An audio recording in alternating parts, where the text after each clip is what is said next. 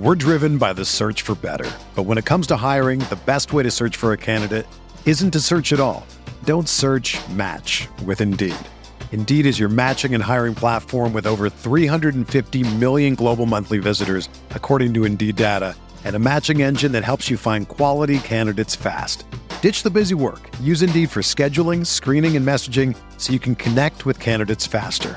Leveraging over 140 million qualifications and preferences every day, Indeed's matching engine is constantly learning from your preferences, so the more you use Indeed, the better it gets. Join more than 3.5 million businesses worldwide that use Indeed to hire great talent fast. And listeners of this show will get a $75 sponsored job credit to get your jobs more visibility at Indeed.com/Blue Wire. Just go to Indeed.com/Blue Wire right now and support our show by saying that you heard about Indeed on this podcast. That's Indeed.com/Blue Wire. Terms and conditions apply. Need to hire? You need Indeed. What's up, y'all? It's Drewski, and I've teamed up with Mountain Dew to produce a hilarious new basketball podcast called The Dew Zone with Drewski. Learn the backstories of your favorite ballers and celebrities like Jamal Murray. Did you have like a favorite team? Was it the Raptors at the time or no? Was the Raptors even started around that time? Come on, bro. I ain't that old, fam. You talking like I'm 50. Taylor Rooks, Asia Wilson, and many more. You won't want to miss this. Listen to The Dew Zone with Drewski on Apple Podcasts, Spotify, and wherever you listen to podcasts. I get buckets.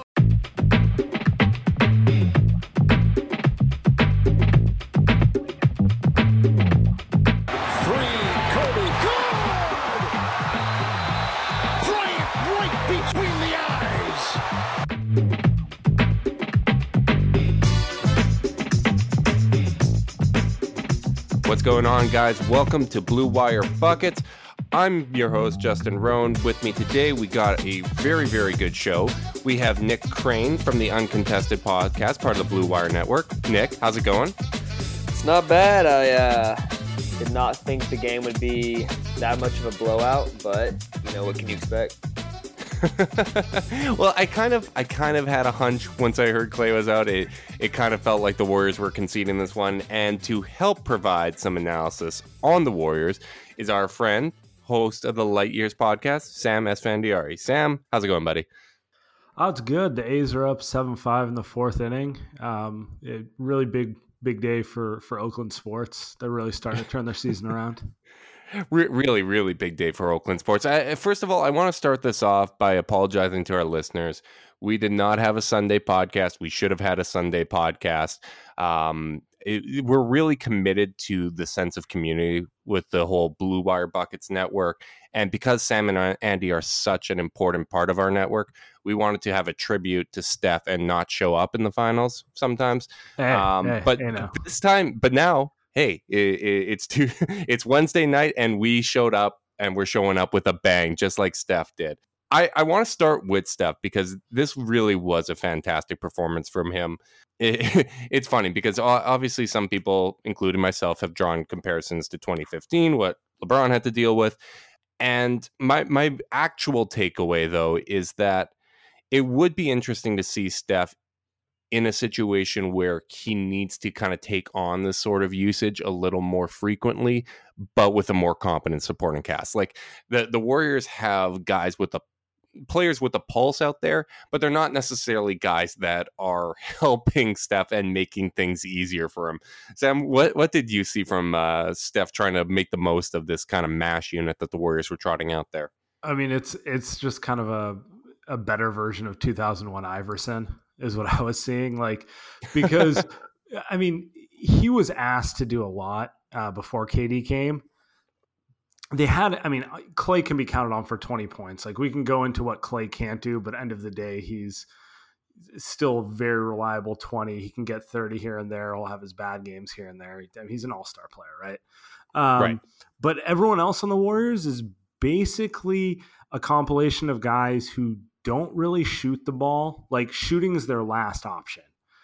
They're all relatively smart players who want to move the ball, make plays for others in some capacity, and defend. And shooting's the last thing on their mind. Like, in the third quarter, when it looked like the Warriors might make a game of it, Iguodala started hitting threes.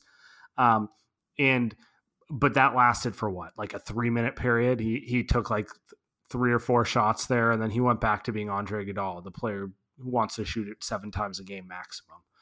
Draymond doesn't really want to shoot the ball. Livingston's kind of the same mold. And then when you consider all the injuries, we're talking about like the 10th, 11th, 12th guy in the rotation. I mean, they were running Steph off of like 4 screens to get anything most of the game. Yeah, no, I completely agree. Now, Sam, Nick and I were kind of talking before you jumped on here.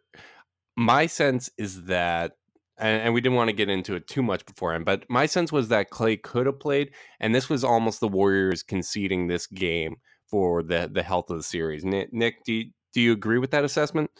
I definitely agree. I think he easily could have played, but you're right. They were thinking long term. And I quite frankly think that they thought they could pull this game off without him. And obviously that wasn't the case.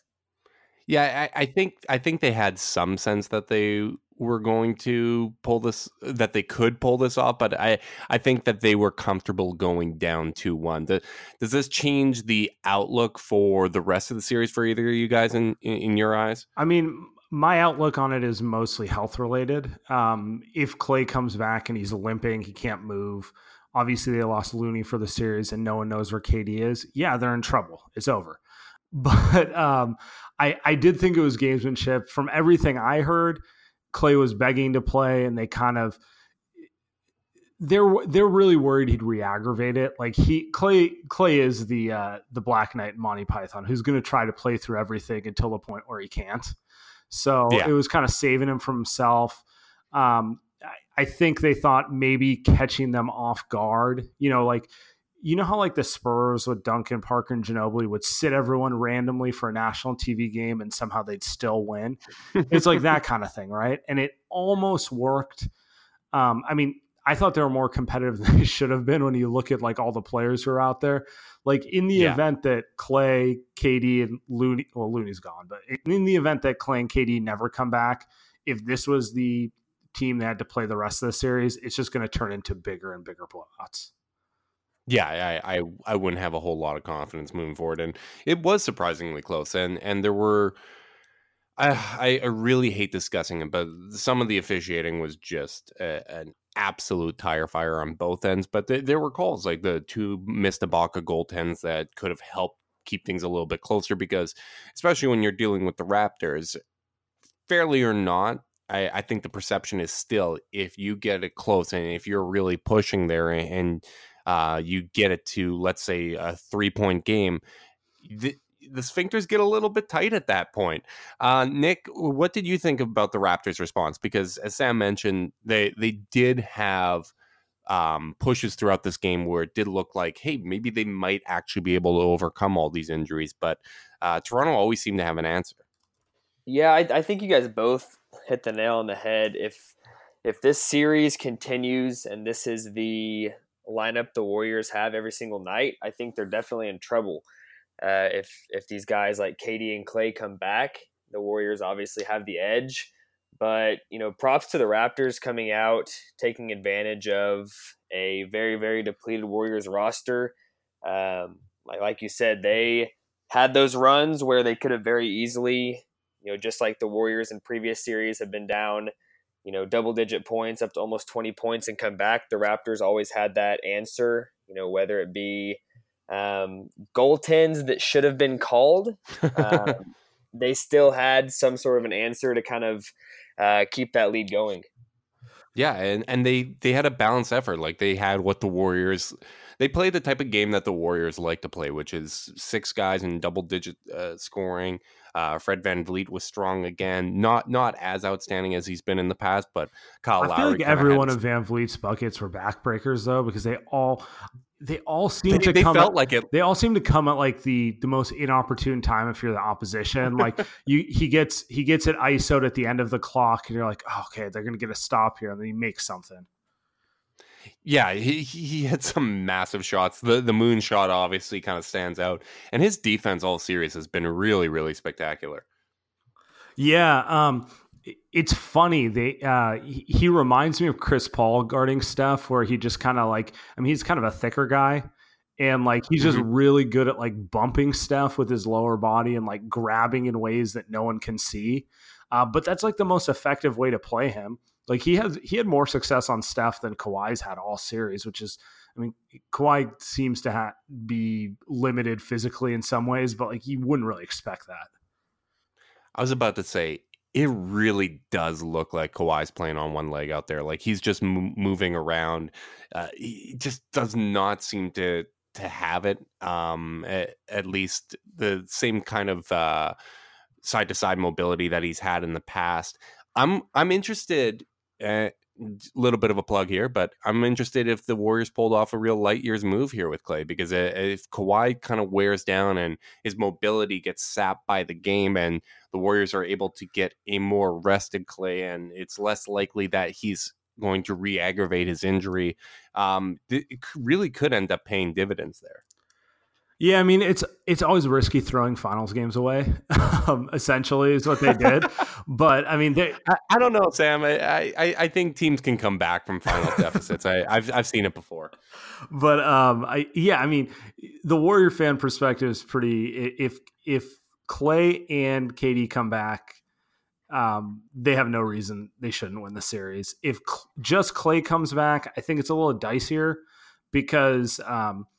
in all those games they won without KD, Looney was kind of the guy who's finishing lineups, and he's unheralded, but he's kind of in that like Tristan Thompson, Ed Davis kind of like he will fill the exact role you need like a defensive center to do in those moments. And I mean, my biggest takeaway from this game was when the endorphins wore off from Boogie's first game back, it was rough. Like Toronto looked at that film and just destroyed him. Yeah, I'm still a little surprised Nick Nurse isn't matching all of Boogie's minutes with Gasol. Nick, I didn't get your take on this series before it had started, and I just want to know if your outlook has changed at all. Like Sam's kind of given his take on what would happen if it's just Klay back, or if it's Klay and KD. Where do you kind of fall on that spectrum? You know, heading into the series, I was pretty optimistic KD would be back by now. Even without KD, when you still have Steph, Klay, and Draymond, that's essentially the same, core three guys that won 73 games and, were one of the best regular season NBA teams ever. So with that in mind, I'm still pretty confident they would win. At this point, I never thought I'd say this, but I'm not super confident in the Warriors winning it all this year. Oh, okay. I kind of like the take. My stance right now is I'm not picking either of these teams to win or lose. Like I think whoever wins this series is going to have to really go out and earn it. And I don't think either of ththese teams are going to give it away. I don't think this is the Raptors team of the past. And I think the Warriors, as banged up as they are, I think you have to beat the champ. You have to take it away from the champ. And I really do believe in kind of the resolve and the mental toughness of this team. And they still seem to be in somewhat of a comfort zone. Yeah, it's everyone wants to compare them without KD to the 2014 to 16 Warriors. And while it's kind of true in like a basic sense, the way I look at it is that team was more like the young up and comers who didn't know what they were doing and were going on pure, I don't want to say adrenaline and just kind of talent and that sort of thing. This is more the veteran. Skills are diminishing. Draymond's not as good offensively as he was 3 years ago. There's no way around it. We see games where he'll like tear up Enes Kanter or have a little throwback game, but he's nowhere near as consistent a shooter as he was in the past, right? And Iguodala's 35. He's still probably the smartest player on the court in the entire series, but like he has to pick his spots because his body's not going to let him go hard for 38 minutes. So it's a lot more just kind of like, I mean, they've kind of weirdly transitioned into being kind of like the Spurs or like the KG Celtics, where you're like, I don't know if they still have it as much, but like they're not going to get beat on dumb stuff, so to say. I kind of have a little side question here. So you obviously follow the Warriors more closely than I do, on a game-to-game basis throughout the regular season. What happened to Draymond? I was looking at his stats. I actually tweeted something out tonight. He's a whole 10% down from 3-point percentage than he was in the 2015-16 season, and his offense overall just kind of seems to have fallen apart.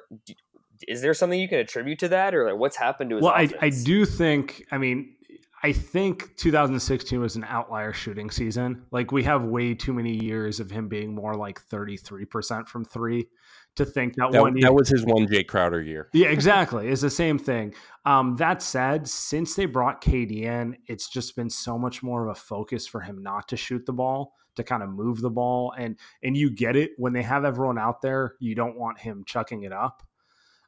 So I feel like it's a little bit of a struggle when KD's out.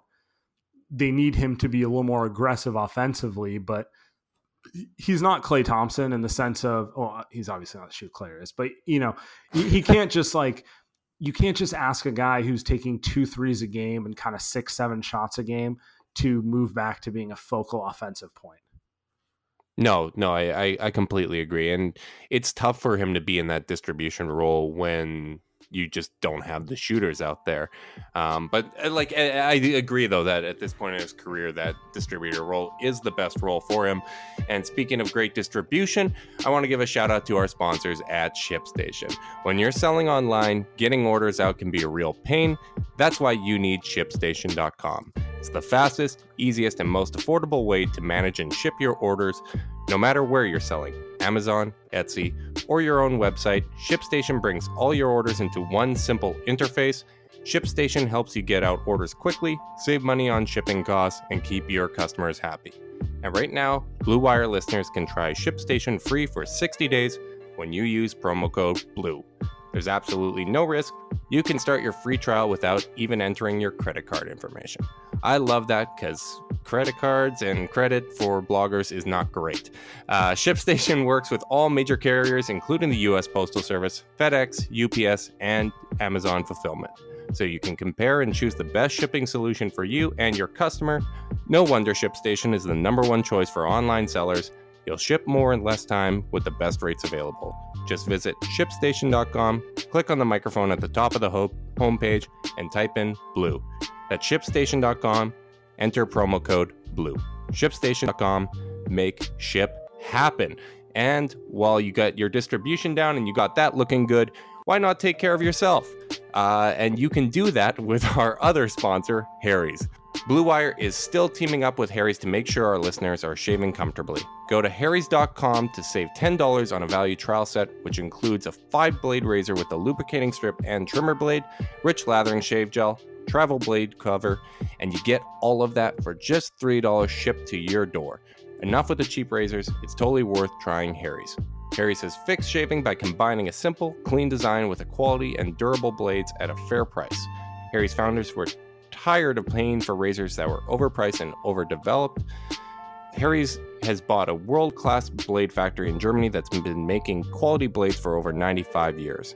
Join the 10 million who have tried Harry's by claiming your trial offer and going to harrys.com/bluewire.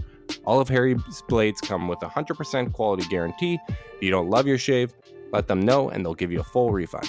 Again, make sure you go to harrys.com/bluewire to redeem your razor for just $3.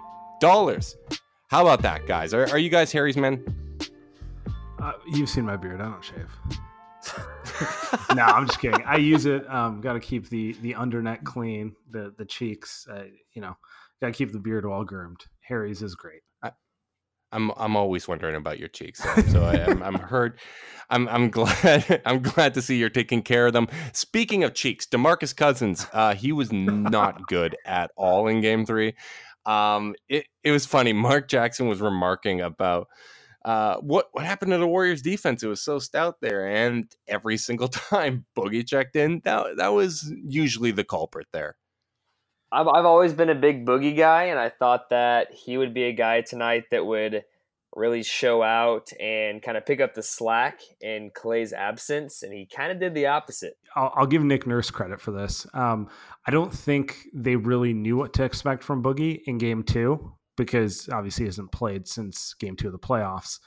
And he kind of gave the Warriors that kind of like emotional energy boost in that game, made a lot of big effort plays. And this game, they came out with a very clear game plan to just abuse him. So now I'm just curious what Kerr can do to kind of counter that, because if KD isn't back in the next game, even if Clay is back, they need Boogie to be some sort of contributor, especially since they don't have Looney. And I don't really know what the Warriors can do, like, because I don't think he has much of a defensive ceiling or much more growth defensively. Like, are they going to start doubling Gasol? That's probably a bad idea, right? Right.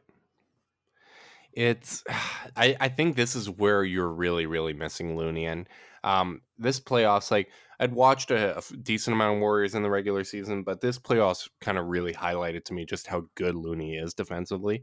That's a really promising young player that the Warriors have there, and it's a really tough blow to have when they could use some young legs.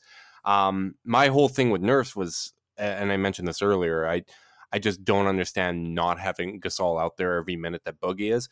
Not because Boogie's this massive threat or anything like this, but you just don't want him to get confidence. You don't want him to find any sort of rhythm, because you're trying to take away as many weapons as possible for the Warriors.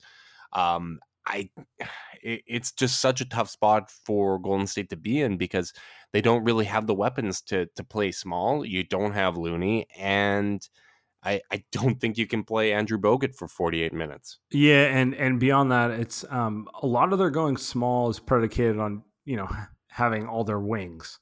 Right. Well, yeah, that's what I was implying there. Yeah, if KD and Clay are out, going small means putting McKinney at power forward, and like, I'm not sure McKinney's an NBA player right now, honestly. So it's a rough one for them. I kind of want to talk about Toronto though. Do we want to give Kyle Lowry and Danny Green credit, like particularly Lowry, or is this just kind of like you're being guarded by Quinn Cook, you're being guarded by McKinney? You should do something. Nick, where do you fall on that? I hate to be that guy, but I've always thought Kyle Lowry was pretty overrated. And, before this series in the playoffs, he's been pretty bad.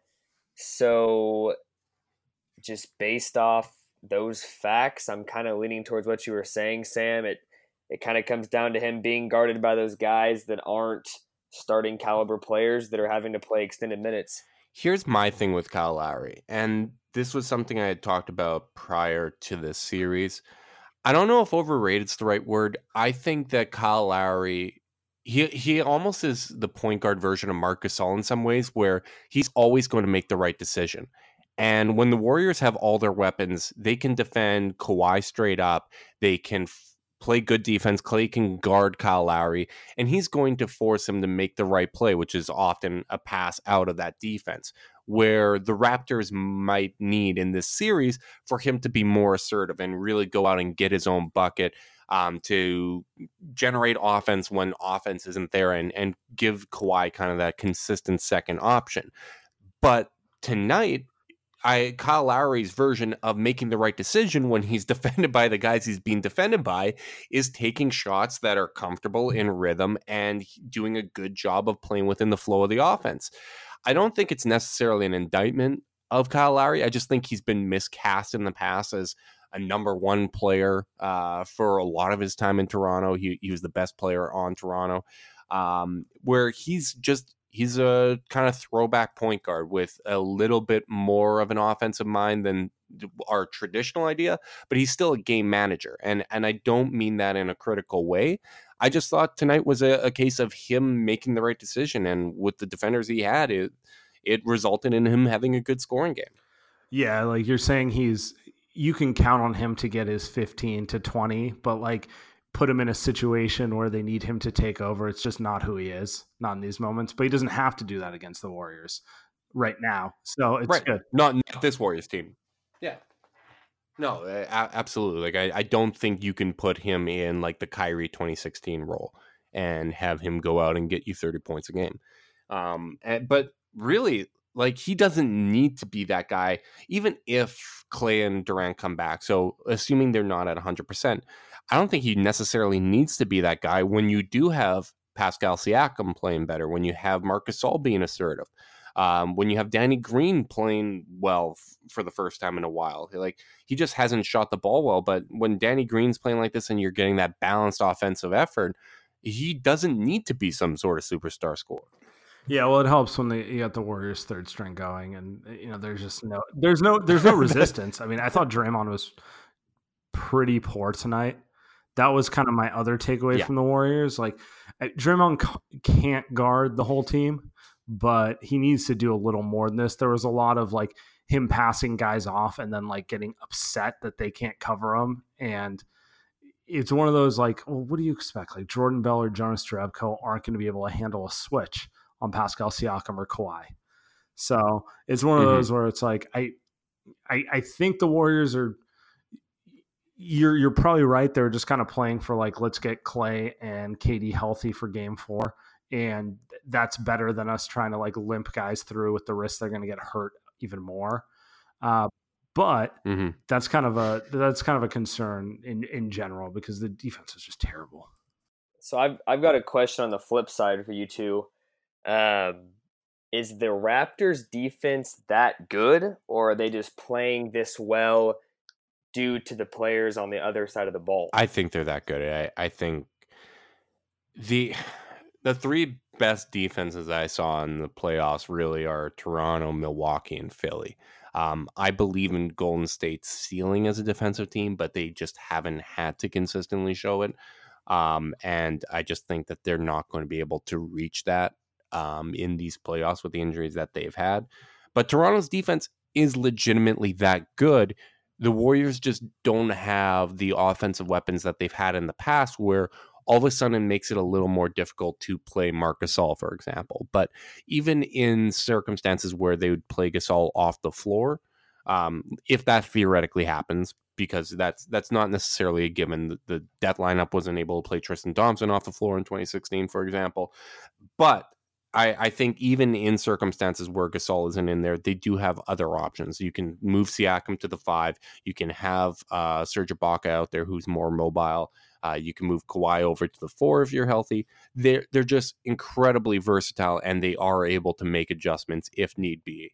So I guess in short, yes, I do think they're that good. What about you, Sam? I think they're that good, and particularly if KD's not playing, who's kind of always the X factor for the Warriors and breaking down defenses. I mean, we saw it in game 1. I thought the Warriors kind of got shocked by them. Like they hadn't really played a defense like that without KD in a long time. In game 2, I still don't think they played particularly amazing on offense. They just kind of locked in on defense a little more, and it worked out in the aggregate for them. I mean, they're a really good defensive team. I'm trying to figure out what the weakness on them is, and like their backcourt is small. I guess if you can get Steph and Clay open versus that a little bit if they're healthy, and maybe Marc Gasol, but he's too smart to get played off the floor. So yeah. Their weakness is depth, really. Like just that you're asking a little too much out of guys, especially when OG is out of the lineup, which we've talked a lot about injuries and guys being out. OG definitely would have made a difference in this series because that's somebody that you could play with a little more confidence than you can with, like, let's say Norman Powell. Let me throw a question. If Clay comes back game 4, but KD does not, how do you feel about that? I think Warriors win. What about you, Nick? I'm 100% on board. Yeah. I think Oracle's a really, really tough place to win. And I would like to share a press conference quote from Draymond Green. He said that the Raptors are a very good team. Actually, he called them a great team. And also added, I don't see us losing too many more of them. I mean, you've seen the stats of this team without Kevin Durant in the roster when they're fully healthy. Otherwise, they're a good team. It's just when you lose Clay and you have KD out as well, that's just so much shooting you're losing and so much defense you're losing as well. It's tough. But when you get Clay back, I think I always struggle a little bit with the regular season record without so-and-so guy because teams aren't really game planning in the regular season. They're not going to change everything up to attack a weakness, and also this is a 7-game series against a really good team rather than nights where you would have rested Durant in the regular season. But I do agree, if they did have kind of the full arsenal outside of Durant, it would make things a whole lot easier. But that's just not going to be the case. I feel like they have enough. Like I still feel like they're kind of figuring things out with Toronto, and they're just going to get progressively better. Because as much as I'm not a huge fan of Steve Kerr's in-game adjustments, I think game to game and game prep, that is an area where he has excelled in the past. Yeah, I'm just curious how it looks. I keep going back to Looney because it sounds like super just kind of niche, like you have like 8 stars in this series, and I'm talking about Kevon Looney. But God, look at this Bay Area hipster just going on and on about Looney. Way to but go, like, Sam. But like part of their winning with the non-KD version is basically we'll ride the ebbs and flows of Steph and Clay's jump shooting with just lockdown defense around them. And now they're kind of stuck in a situation where, you can count on Iguodala, you can obviously count on Draymond, but who's going to be that 5th guy in the lineup? Because with Boogie, I don't know. I'm sure he'll be better than he was tonight, but there's a difference between being better than tonight and kind of what he needs to be. And then beyond that, we're talking about Bogut, Jordan Bell. It's not pretty. At least when KD comes back, they'll just go with the quote unquote death lineup, and then yeah. And then if they lose, it's 100% on them. Yeah, I think that solves a lot. I just think you're going to get a better Draymond. I think you're going to get a better version of most of their guys. I think outside of Steph, it just was a really poor showing, and losing Clay and kind of having it being a game time decision, that's something that's kind of tough to prep for in the moment. And getting him back once he gets some CBD, I'm sure that's going to help things a lot for Game 4. So anybody willing to change their predictions? I know, Nick, you said that you don't have total confidence in the Warriors. Are you going to outright pick the Raptors? No, I mean, unless I get word that both Clay and KD are out the rest of the series, as long as I get one of those 2 guys back, I'm still going with the Warriors. What about you, Sam? Are you going to be all doomsday? Are you going to do your best Strauss Chicken Little impression? Well, after game 1, I said it's going 7. I still feel confident it's going 7. I think they're going to probably win game 4. But I think Toronto has enough to at least get one more game out of them, even if they get KD back. So I think we're going 7 either way. I think everyone should make sure they have time reserved on Father's Day. Take out your dad early in the day. Don't be stuck. Don't be stuck having to do Father's Day dinner when the game's gone on. So I think we're going 7. Well, luckily for me, my dad is a massive Raptors fan that thinks every single call has gone against them in this series. So there's nothing surprising there. My goodness, would Warriors in 7. Like, I can't get any joy out of either of these teams winning, but I can find a way to enjoy either of these teams losing, and Toronto losing a game 7 at home. Oh, chef's kiss. That is just fantastic. Anyways, thank you guys so much for coming on and joining me and helping me work through my post-game thoughts. Appreciate all our listeners and the continued support from you guys. Again, apologize for not getting the Sunday pod up. We will continue to try to get this out a little more regularly. If you want to support the show, make sure you're leaving a rating, leave a review, subscribe, unsubscribe, resubscribe, and cook those books. Tell your friends and family about us, because word of mouth helps us go and grow. God, I miss speaking late at night here. And continue to go out there and get those buckets.